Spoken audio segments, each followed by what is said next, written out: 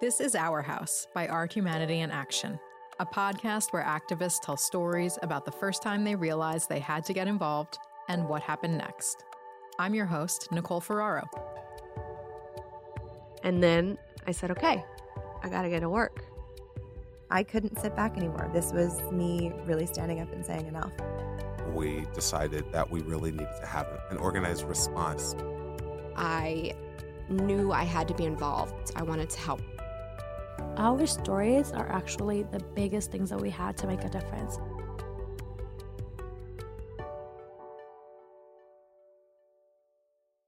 Rikers means a lot of things to a lot of different people. I think it symbolizes the worst in both our correctional system and our judicial system. It allows the courts to just throw people onto the island and forget about them. To me, it's become a place with a whole lot of people who are really just waiting patiently to be treated like people. You're listening to John Proctor. John is a teacher at Manhattanville College who started his own creative arts program on Rikers Island. His journey was pretty rocky, starting with the death of his advisor who asked him to run the program in the first place. This was devastating for John and his department, and the project stalled. John kept trying to find new ways to get the program off the ground, and after months of unsuccessful outreach, he eventually got a response from a program director at Rikers saying, "Sounds great. Can you come in next week?" And John said, "Okay."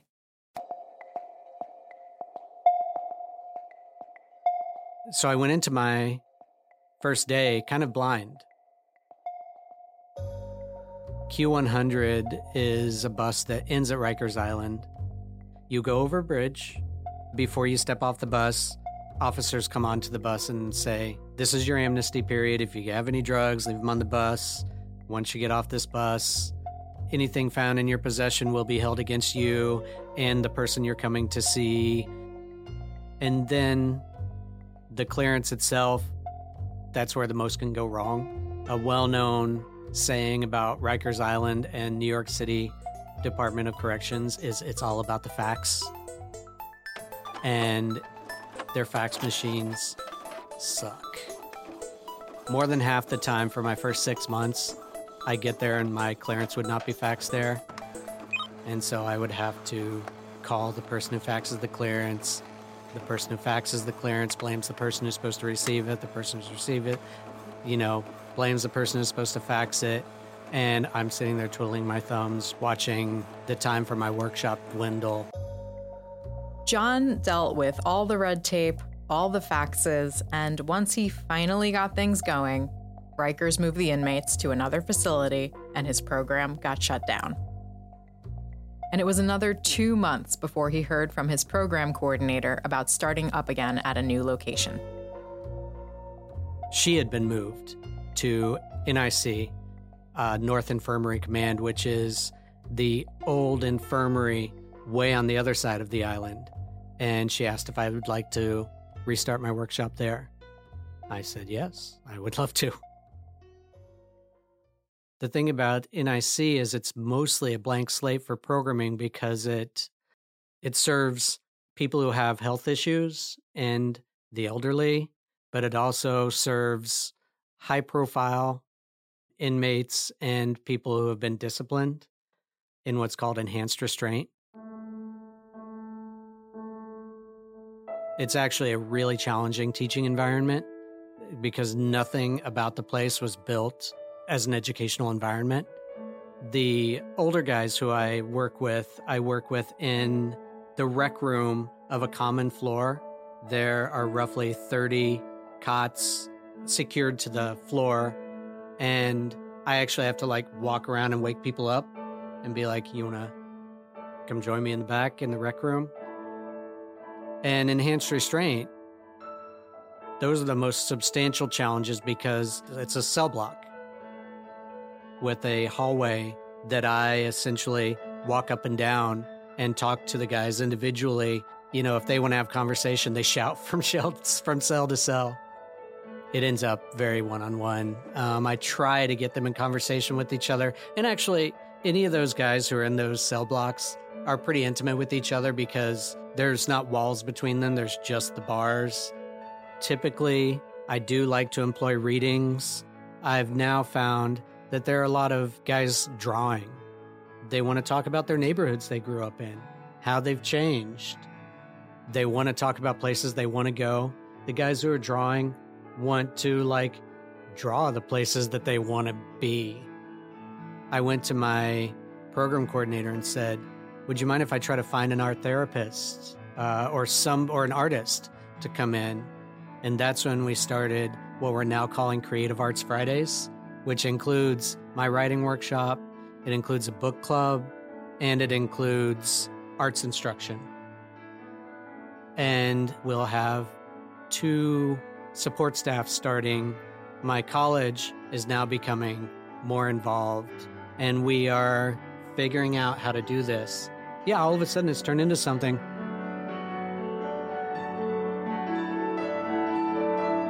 After the first couple of months, when they were no longer surprised that I was continuing to come, that's when some really deep personal investment came, not just from me, but from them.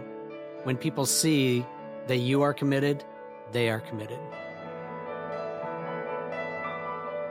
John continues his advocacy work both as a teacher inside of Rikers and as an activist. In a moment, we'll talk more with John about his work, why it matters to him, and how you can get involved in helping the incarcerated population.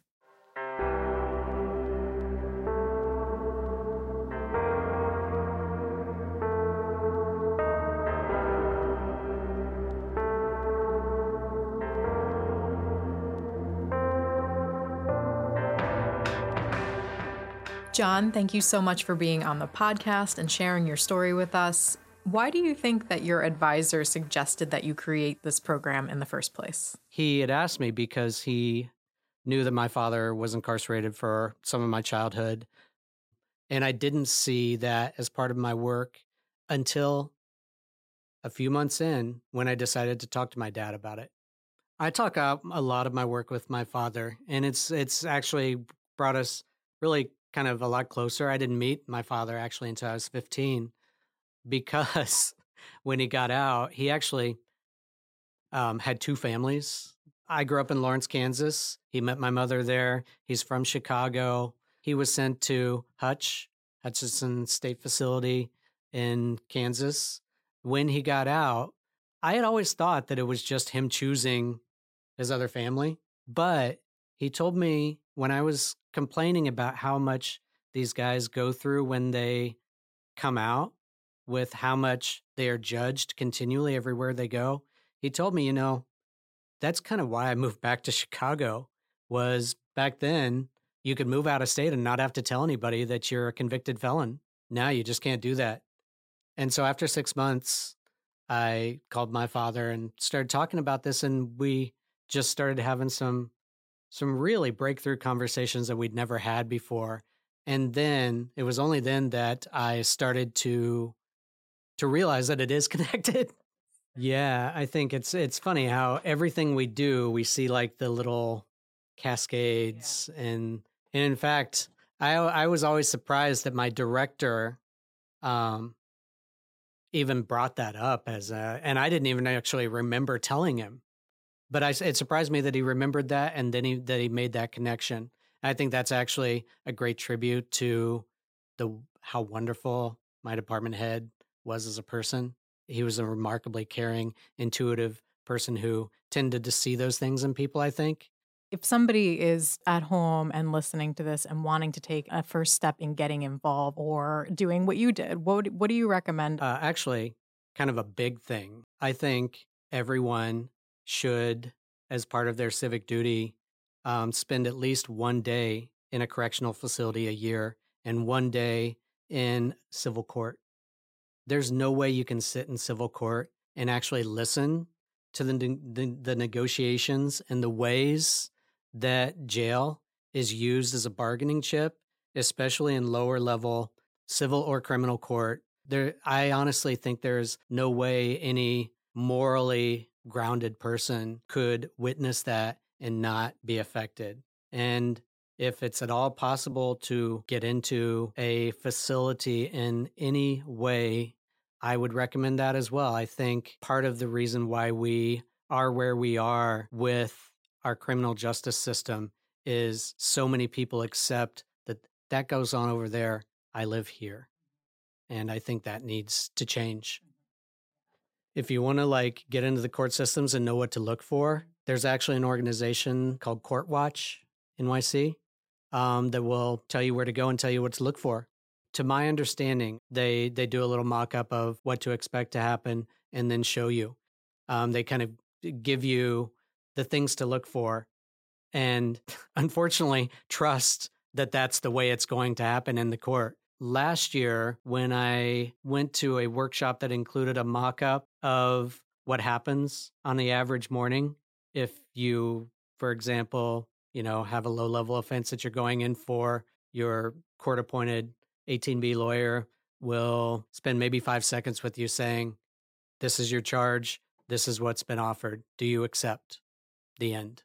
And if you don't accept, back to Rikers. So it gives you a sense of just what to expect. Yes. And I think, one day in court, probably 50%, I bet you roughly half of the people who spend a day in court come out profoundly changed. John, thank you so much for being here on the podcast and being in the world. You're awesome. Thank you for having me.